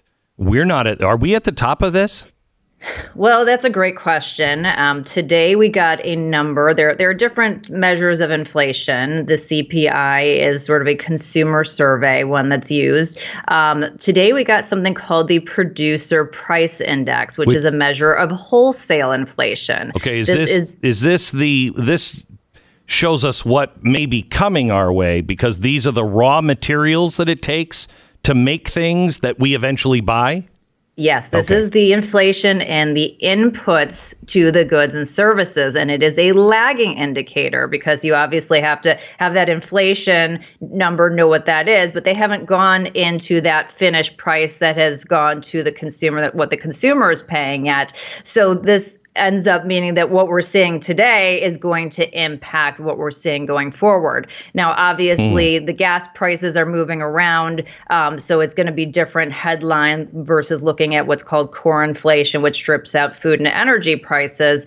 But given the fact that at the producer level, today we got a number that is the highest level on record, Glenn, the highest level, 11.2% at the wholesale level. That's 11.2% increase, which again is probably understated, that is going to flow through goods and services that we're going to see in the coming months. That's the current way. Did they ever calculate? They changed this calculation ever? Of course, they changed the whole name. They changed the whole name of the index, right? They said, well, we're not going to do it this way anymore. We're going to have a different way to do it. We're going to have a new name. We're going to brand it. It's going to be great. But so this of is course it's changed. But this is the highest number, even with all of the changes. This is the highest number ever recorded? So based on this current index, this is the highest number ever recorded. Holy cow. Yeah, I mean, it was staggering, 11.2%. Okay, so why is this I would think this is a leading indicator. Because if the prices to produce things are more expensive today, at 11% more expensive, that means that it's showing me that when it finally gets a finished product and you're going to be paying at least 11% more, right? Yeah, we're saying sort of the same thing in a different way. What I'm saying is that it lags what shows up in the CPI inflation number. So you have not seen it yet because it hasn't hit it yet. So we're both saying the same thing and just with just slightly different words here. So what can be done here? It's a really good question. Obviously, a lot of people are looking to the Federal Reserve to get us, out of this with monetary policy. The challenge is I don't think they can do that without causing a recession and major carnage in the economy, because at this point, all the things that have led into this, the monetary policy, the fiscal policy, the disruption in the supply chain, it's created this systemic supply imbalances. Monetary policy can quell our demand. It can make us go, oh, we're not going to get a mortgage because, it's at 6%, or, we're not going to spend as much at the store. But, how does it fix the fact that we have 1.8 jobs available for every worker? How does it fix the fact that we have 4 to 5 million homes, that are underbuilt at this point in time? How does it fix the fact that we've underinvested in energy and healthcare infrastructure? So it's, the things that they would have to do to make those changes, there's a huge disconnect. And as I said, I think it would be really ugly for the economy. So, it will probably at some point come down on a headline basis, but that is the growth rate. It doesn't mean that we're not going to have elevated inflation and continued pain for a very long time. So when we look at things like what's happening over in Shanghai, where they've shut everything down, and where's that story? China has stranded 30 million truckers. 30 million truckers in China are now stuck at home. What is this going to mean? This impact, we felt it last time that China shut down, but we shut down as well. This time we're not shutting down. What is that impact going to mean to us? Yeah, well, obviously, it's not a good thing for supply chains for the companies that are still depending on China. I think internally to China, it's a huge issue because they are a net importer of not only energy, but food. And so, what does that mean in terms of the potential for some of those people to have, pretty substantial food insecurity or starvation if they don't get things going again? And certainly, as we know, the reverberations about, all these decisions around the world could lead to other issues, social unrest and whatnot, which, we are all connected. And so that even though we'll be in a better position, it doesn't mean it won't have real impacts. And as we know, anytime something has an impact here in America, who feels it? Is it the elite? Is it the wealthy? Is it the well-connected? Of course not. They're going to find a way to insulate themselves. It's going to be the average American. It's going to be the Main Street business. It's going to be the backbone of this country and this economy that bears the brunt of it. Back with Carol Roth here in just a second. First, let me tell you about our sponsor this half hour. Our sponsor is Patriot Mobile. Here's the thing. Patriot Mobile is a company that is not doing what everybody else is doing. They're not joining the woke club or the woke cult, as you will clearly understand tomorrow. Patriot Mobile is America's only Christian conservative cell phone provider. They offer the same nationwide coverage as the major carriers, get same great service, plus the peace of mind that your money is not going to some company that is taking their proceeds and giving it to Planned Parenthood. Okay? This company takes a portion of their proceeds and they give it to support things like free speech, the sanctity of life, liberty. Patriot Mobile, they have plans to fit any budget, and their 100% U.S.-based customer support team provides amazing coverage. As we talked to Dave Rubin yesterday on the podcast, he said, Glenn, we have to have a parallel economy. We've got to get away from these corporations. This is the easiest one you can do. PatriotMobile.com/Beck. Do it now. Switch now to PatriotMobile.com/Beck. If you call 972-PATRIOT, you can also get the activation, and you get free activation, by the way, if you use the offer code Beck. That's PatriotMobile.com/Beck. 10 seconds, station ID.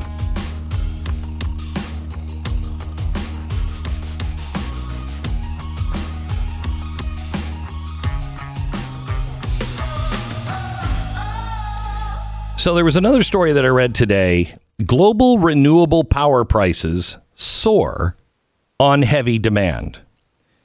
That contract prices for renewables in North America have gone up 28.5% and 27.5% in Europe. That's just in the last 12 months. Gee, why would that be, Carol? Well, this is what's called supply and demand, Glenn.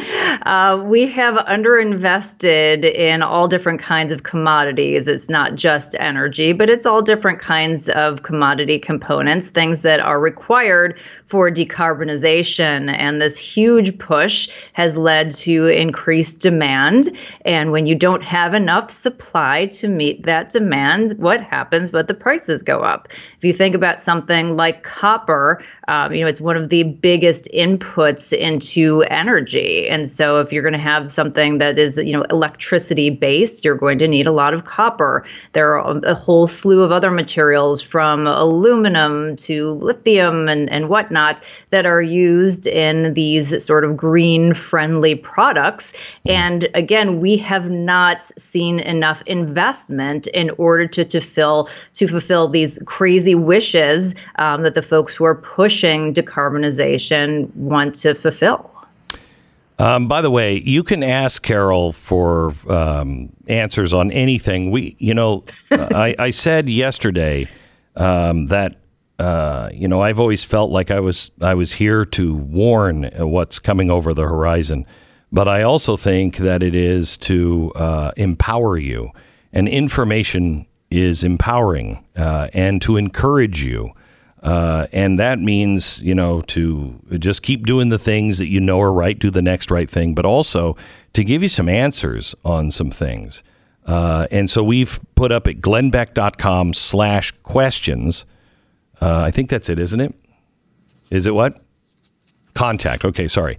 glennbeck.com/contact. You go there and you can ask Carol a question, and if she can, she'll answer it. Do we have time for one question? Concerning the economy for Carol Roth, we don't feel like we can trust our money to be in big banks, but we also know the dollar stands to lose most of its value. So keeping it in cash is also useless. What is the best course for us to invest and convert our money to so we'll have something if things change to digital? Okay, so this is the normal caveat. This is not financial advice in the legal aspect of it. This is just for your own information and additional research. Okay.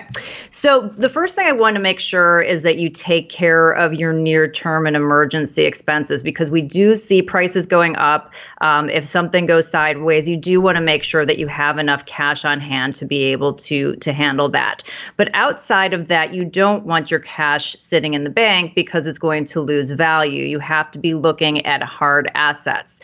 Some of the things to consider is housing. Now, obviously, as we know, the Fed is increasing those mortgage rates. So that is going to have some impact on housing probably in the near term. But in the long term, we are underbuilt 4 to 5+ million homes, depending on who you ask, from the last decade. Plus, given the prices and what's happened over, the last couple of years, we haven't seen that same bump in building. So I think that imbalance is something you want to be thinking about. Also, having some exposure to tangible commodities, to gold, to silver, to investments in other commodities. Again, we've seen some run up in those, but if you're thinking as a long-term hedge against inflation, it's something for you to consider. And please don't. This is just my opinion. Please stay away from paper stuff.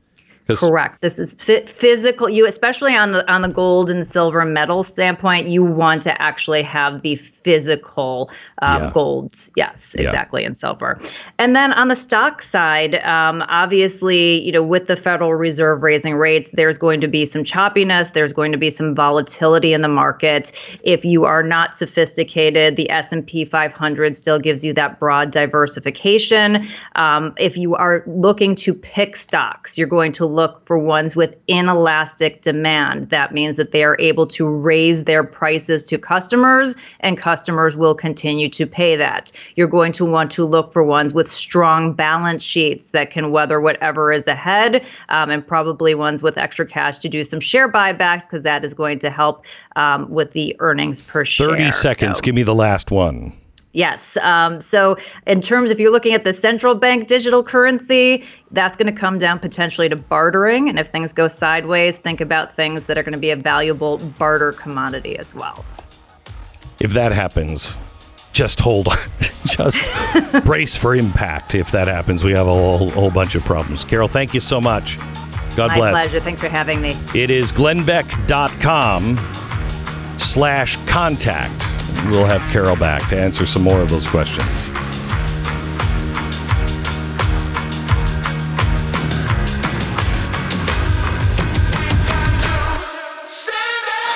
The Glenn Beck Program.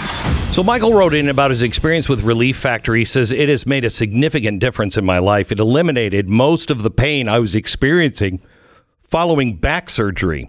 My wife found that it helped with her hip pain as well. Thank you, Relief Factor. Michael, thank you. I'm glad that not only Relief Factor helped you, but also helped your wife. And thanks for writing in. If you want to get your life back, if you're living with pain, may I recommend that you just try Relief Factor. Just try it. It was developed by doctors, has 4 key ingredients that work with your body to fight inflammation, which causes, really, inflammation is the big killer in our life. It causes most of our pain and a lot of our disease. So reduce that inflammation. And this attacks it, unlike ibuprofen, which has 1 attack route. This has 4 different attack routes. It was developed in $19.99, $1 a day, the trial pack. Hundreds of thousands of people have ordered Relief Factor, and about 70% of them go on to order more. So try Relief Factor. Go to relieffactor.com or call 800-4-RELIEF, 800-4-RELIEF, or relieffactor.com. Feel the difference. Tonight on Blaze TV, it's Stu Does America and Glenn TV back-to-back. Don't miss it. BlazeTV.com/Glenn. The promo code is Glenn.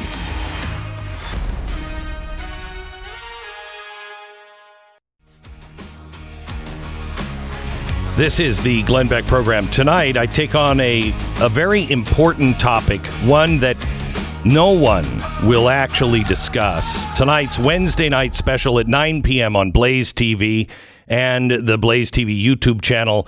It's President Biden's fitness for office. He seems to be in rapid decline. We have taken the video from years gone by, even 2 years ago or a year ago, and he's in rapid decline.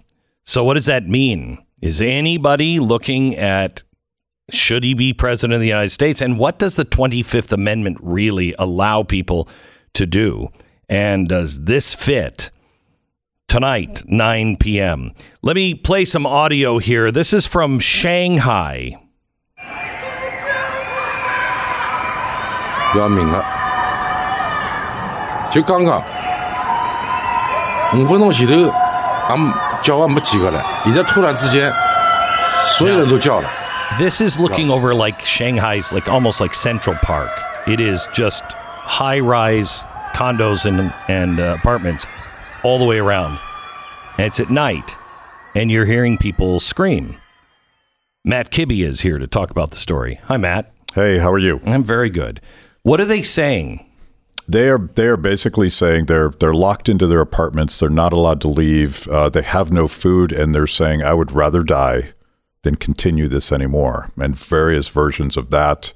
The Chinese government is actually flying drones, telling them to suppress their soul's urge to be free and fall in line. It is right out of Hunger Games, or think about the worst dystopian novel. Right. You look at that, and it's like a movie, and you're just expecting like some superhero to fly in or something. This is a dystopian movie we've all seen. That footage is terrifying. Yeah. And by the way, this is not some corner of China. This is their Shanghai. Financial center of their universe.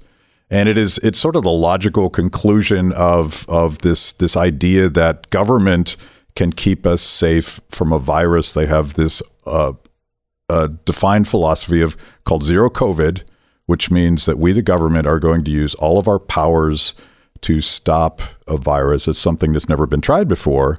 And China has been celebrated from day one, starting with the New York Times and everybody else. Yep. The Chinese model is the model, and they're willing to do anything to prove that their model works. They're going to kill as many people as they need to keep people safe. How are they feeding these people? They're not. And this is like sort of an arrogance of central planning, technocratic authoritarianism the distribution of food has been taken over essentially by the government, and it doesn't work. The food is rotting outside of the corners of the city. People are not allowed to leave their houses. They've shut down the entire informal economy that has always been how people get fed. So this is why they're screaming. They're starving to death. And like you said, this is not some nowhere village. This is, I mean, that looks like Central Park. Yeah. I mean, this is the elite of the elite in the elite city. Yeah. I mean, I think that's why it's so shocking. And there's so many videos now. They've actually gotten through all of our tech sensors so that people are seeing this. And for better or worse, you know, a lot of people started paying attention when they saw videos of these same lockdown police beating the pets of the people screaming to death, because animals are a potential vector for COVID, and people, you know, they can't see people starving in their apartments. They can hear them, but they can see the brutality with which they're murdering pets in the street. So people are starting to pay attention, and I'm hoping that finally, after 2 years of warning that lockdowns, you know, they disrupt supply chains, we potentially put people at risk of everything, including starving. If there's no food, if there's no food production, if there's no food distribution, eventually we're going to be in this same situation. And I want people to understand that. Especially since the reason why these people are not out in the streets is because there is such a tight control on individuals. They track everyone. Yeah. Everyone. Yeah. And if you're out without your phone, there's a drone that comes up to you and says, go back home and get your drone, or they pick you up and throw you away. If you've ever watched the horrible series called Black Mirror, this is an episode out of there because the Chinese government has the social credit system where they know your identity. You have a digital footprint. They control your bank account. They control every aspect of your life. So the risk of leaving your home is that you will be destroyed forever. You might actually be killed, but more importantly, there's no recovering from getting on the bad list in China. Bad citizen means that not only you, but your family will pay the ultimate price. And disloyalty is the one thing that's not accepted. How far away are we? Because I remember seeing this, what was this, Stu, 2 years ago when they were doing this? And remember, they were welding people into their homes. And we said, that'll never happen. And then the drones, that'll never happen. And then, you know, it started happening even in Italy. And I still thought, nah, they're not going to do that here. And then it was here. Well, I mean, I guess not necessarily the welding and the drones, but a version of that for sure. A version, I remember, I think it was Connecticut, the police were going door to door. It was Rhode Island. Rhode Island, yeah. And we did a deep dive on this yesterday, and the show that you and I did for Kibbe on Liberty will air next Wednesday. And the deep dive here is that the Chinese model, which is directly related to the Great Reset, and the idea that authoritarians are going to replace personal choice, the logic of this was always about the Chinese model. And so you see, like, I'm shocked. We've all been shocked to see just how far Canada will go in terms of debanking the truckers and everything else. So how far are we? It depends exactly on how much the American people are willing to put up with, because I think that our government is not immune from this gross, obscene abuse of power. No way. They'll do it in a heartbeat. It just depends if they'll let us. The emergency, whatever the emergency is, if it's big enough, they will absolutely go to this. And then then you're like China. They can do whatever you want. Yeah. Whatever they want to do to you, they will. And this was our frustration early on when we were complaining about lockdowns. You know, I'm an economist, so I was geeking out like Carol Roth on supply chains and that kind of thing. And then we talked about vaccine mandates and vaxports as the infrastructure for a social credit system, and being forced to take a vaccine that you may or may not want to do. These are all components of the Chinese model, and everybody viewed them as very benign public health measures, but they're quite the opposite. This is about power. It's not about health. So, there's a lot of libertarians that will, and quite frankly, a lot of conservative Republicans too, that will sit back and look at the Great Reset and say, this is just business. That's a private business. They can do whatever they want. How do you answer that? It's not a private business in any realistic sense, and I call it political capture. A lot of these tech companies that are controlling the narrative that we've all talked about so much, they're taking a lot of money from the government in terms of ad revenue. They're essentially accepting a deal that they can't refuse when even the president's press secretary says, you better do something about these dissident voices. But it's going back to the Chinese model.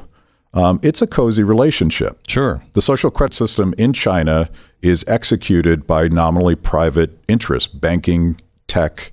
It's not a government program in that sense. So you have this collusion between big business and big government that is happening in the same way in this country. And are those corporations captured? Are they just pursuing higher profits through their relationships with government? Whatever it is, it's not private. It's something else. And it's fascism. And it's strange because the corporations that are afraid of it and are just falling into line because they see the writing on the wall, they are already in their corporate condo around Central Park, ready to get out on and start screaming, I'd rather die than this. Yeah. But they won't. And now is the time to scream that because it's not completely finished yet. Once it's finished, not only will some of those corporations regret this, but so will the average person. And then you just have to decide. I mean, people say, how do I prepare? What do I do? I keep saying lately, you just have to decide, will you comply? No matter what they say, and you have to think, I'd take the vaccine. Okay, all right, great. Will you wear the mask whenever and for however long they tell you to do it? Will you not stand up in your PTA meeting when they're talking to your kindergartners about transsexual and telling your kindergartner that they may not be a boy or a girl? Will you comply? Because it's only going to get worse. And if you can say, yeah, I'd rather just comply than have any trouble, you'll be fine. But if you disagree with anyone on anything, unless you're 100% compliant on whatever else they can think of, you're doomed, right? Right. The only answer is peaceful civil disobedience. There's a lot more of us than there are of them, but somebody needs to stick their neck out first. It's sort of an act of entrepreneurship in a sense. Some crazy guy is going to say, you know what, I'm not going to do that anymore. I'm not going to comply. And there's safety in numbers and other people follow. And pretty soon you have a convoy of Canadian truckers shutting down the capital of Canada. And that's how it happens. And we watched in real time what the government did to those people. But they also changed the narrative. I think the only reason that we're not doing employer vaccine mandates in this country is the Canadian truckers. It makes me very sad that it wasn't Americans that did it. It makes me actually proud and makes us feel not so alone that it was Canadians that did it. Yeah. And that was a high profile example though, but wasn't it sort of eroded this entire time? Like these mask mandates were in effect in Texas for a long time. And there were periods where I think people sort of paid attention to them, but it went away pretty fast. I mean, it seemed like there was a large scale, but very low simmer of people just constantly blowing these things off and moving on with their lives. And then all of a sudden it was just over. In some states. See, this is why I need to move to Texas because we have a completely different view of what COVID was. You live in Washington. You still live in Washington, D.C. Yeah. That's insanity what happened up there. Yeah. It's crazy. I spent all my time driving to Virginia to go to the gym, to go to restaurants, to go to the grocery store, simply because I want this sort of civil disobedience to happen. We actually did a documentary about a restaurant bar owner in D.C. Yeah. He runs the Big Board. He's been on your show, actually. Yeah. He finally got his license back, but he made it safe for other restaurants. And by the way, the mayor lifted those just days after she shut him down. So again, someone needs to be brave, and it might feel irrational to put your life and your business on the line, but somebody's got to step up. And it's the culture here in Texas is quite different. I think people are generally more inclined to resist irrational authority. Mm-hmm. In D.C., we love it. Like we're swimming in a cesspool of violent authority. You are in the cult of wokeness there. Yep. Matt, thank you so much. Good to see you. Good to see you. You can hear the podcast we did yesterday. He interviewed me on the Great Reset. And it was a really good, fascinating conversation. You can hear that. Kibbe on Liberty. That is on BlazeTV, and you can get it next Wednesday. Next Wednesday. If you're not a subscriber, BlazeTV, what are you thinking? There's too much good stuff that you're missing. You can become a subscriber at blazetv.com/Glenn. Use the promo code Glenn and save. All right. We have met the enemy, and the enemy is us. Oh, well, I mean, it's not us. It's the Fed. It's Joe Biden. I can't believe people are now starting to believe. The latest poll shows that people are starting to believe the lie that this is about Putin, that this inflation started with Putin. It did not. Don't let that lie creep in. We are headed for massive inflation. We are already, if you use shadow stats, at 17.1% inflation. If you just calculate it the way it was calculated in 1980, I think that's fair. We had 14% as the high back in the 1970s and 80s. What is the hedge against inflation? It is gold or silver. Please call Goldline right now. Do your own homework. They're offering a special on their historic $5 gold Indian coins. Also, they have the new 1-ounce silver Ben Franklin round, which I think you're going to love. I designed it. It is really, really great. Solid silver, an ounce of silver with every one. You also, with qualifying orders, are eligible for free silver or platinum. Don't wait. Call them right now. 866-GOLDLINE. 866-GOLDLINE or goldline.com. Glenn Beck. Join the conversation. 888-727-BECK.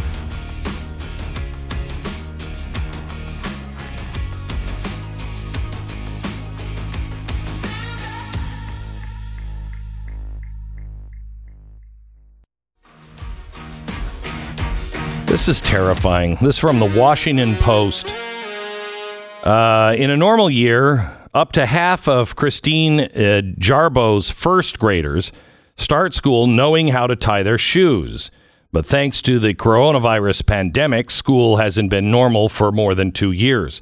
So when the teacher, Jarobi, welcomed a fresh crop of Fairfax County Public Schools, the first graders, she said, "Okay, show me how you tie your shoes."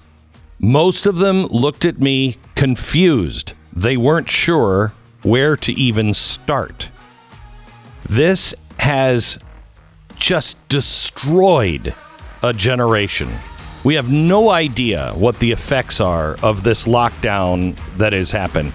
And if anyone suggests we go back, we have to say no and demand that your state, hello, Texas, ends the emergency mandate. End it now. See you tonight at 9 on Blaze TV. This is the Glenn Beck